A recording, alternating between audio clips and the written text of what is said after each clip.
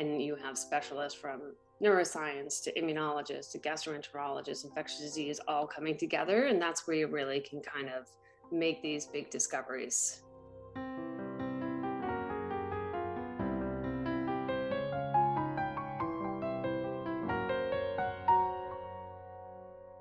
From the Museum of Science in Boston, this is Pulsar, a podcast where we seek answers to the most thought-provoking questions we hear in our exhibit halls and in our virtual programs.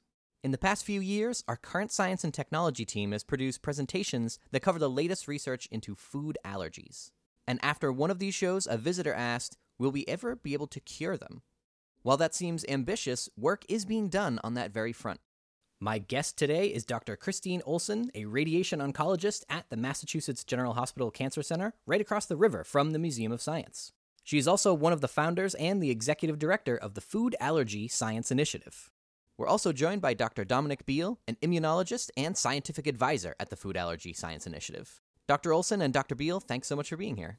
Oh, well, thank you for having us. We're excited to talk to you today. Yeah, thanks for inviting us. This is kind of exciting. So why don't we start with biologically, what is a food allergy? What's going on in the body? Food allergy is basically a reaction of the immune system to a food substance that our body thinks is noxious. Noxious meaning harmful or poisonous. And it's to the point where even a small, tiny amount of food could actually cause an allergic reaction. And this reaction can range from mild to life-threatening. You could have just simply some itching and hives that go away, or it could progress to where you have swelling of the tongue, vomiting, diarrhea, and even to the point we have difficulty breathing and blood pressure at a point where it's a life-threatening reaction called anaphylaxis. So our immune system kind of going into overdrive unnecessarily. That is a great way to explain it, yes. One of the problems, I think, is that food allergy is classically thought to be a mistake of the immune system. It's mistargeted and it's reacting to something harmless instead of doing what it's supposed to do, reacting against something dangerous like a bacterium or a virus. That way of thinking focuses your attention on a narrow aspect of the disease, which is the immune response. And even though we've known about allergies for a very long time, we still don't know a lot about some of these really fundamental questions, such as how do you develop sensitivity and why do you develop sensitivity? So at FARSI, the Food Allergy Science Initiative, we're trying to understand food allergy from first principles, not necessarily influenced by any existing preconceived notions about this disease. Most diseases are abnormal versions of some normal biological process that is perhaps a defense mechanism. So we need to understand what this normal counterpart to allergy is so that we can then understand the disease and be able to develop rational therapeutic approaches. And I imagine that if we want to understand this reaction at a basic level, we want to think about why humans evolved the ability to have an allergic reaction in the first place. FARSI's chief scientific officer, Ruslan Mezitov out of Yale, recently published a paper on this and talked about food allergy being part of a broader defense system that we call food quality control. So that includes smell, taste, chemical sense in the guts, and it helps us avoid eating things that might be harmful. Many plants, for example, contain substances that are deliberately noxious as defense mechanisms to prevent them from being eaten because plants want to survive as well. And so you had to be able to detect these substances and be able to avoid them. In the case of food allergies, what we think about for nutrients is when you eat something, you take it in and the body evaluates it in the gut. And you have to think about the gut as really being the only system in the body that is exposed to the outside world. Your skin has a barrier, your lungs is more of an air exchange, gas exchange. And so this was the defense mechanism set up for the body for knowing when to absorb nutrients. Were they safe to absorb?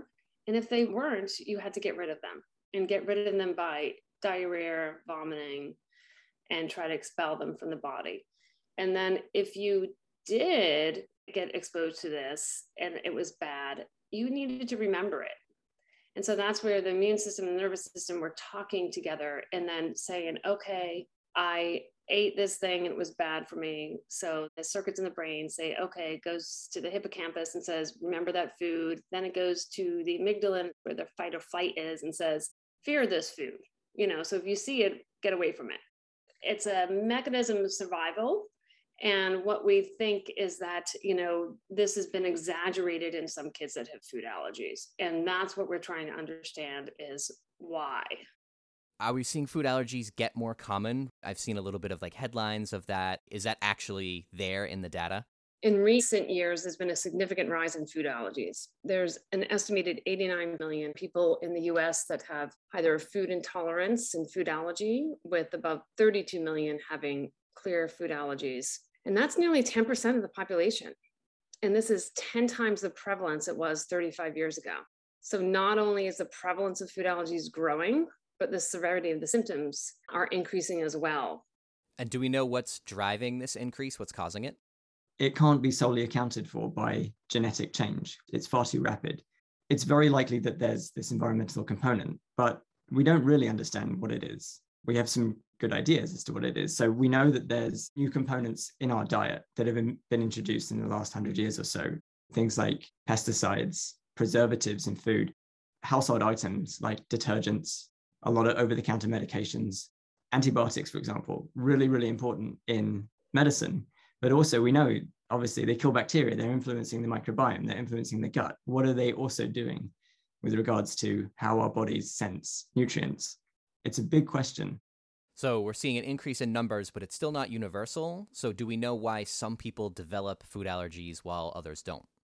We think there's probably a genetic predisposition to it that allows you to be more susceptible to it than others. And it can also just be maybe in your environment, you have had more exposure to certain types of chemicals that have changed your microbiome in your gut that has made you more susceptible as well. There's also the idea of behavioral changes. There's a lot of changes recently, for example, about how early we expose children to different types of food. So do we expose your children to peanut very early, or do you wait? Current thinking now is try to expose them as early as possible, and that helps prevent allergies. But the thinking around that has changed quite a lot in the last few years. All right, so what can we do about food allergies? Will we be able to find a cure? I believe we will. I think there's different ways of looking at it. There's prevention. I think the early introduction that we talked about earlier will help with that. When I think about food allergies, you have about 20% of kids can outgrow them.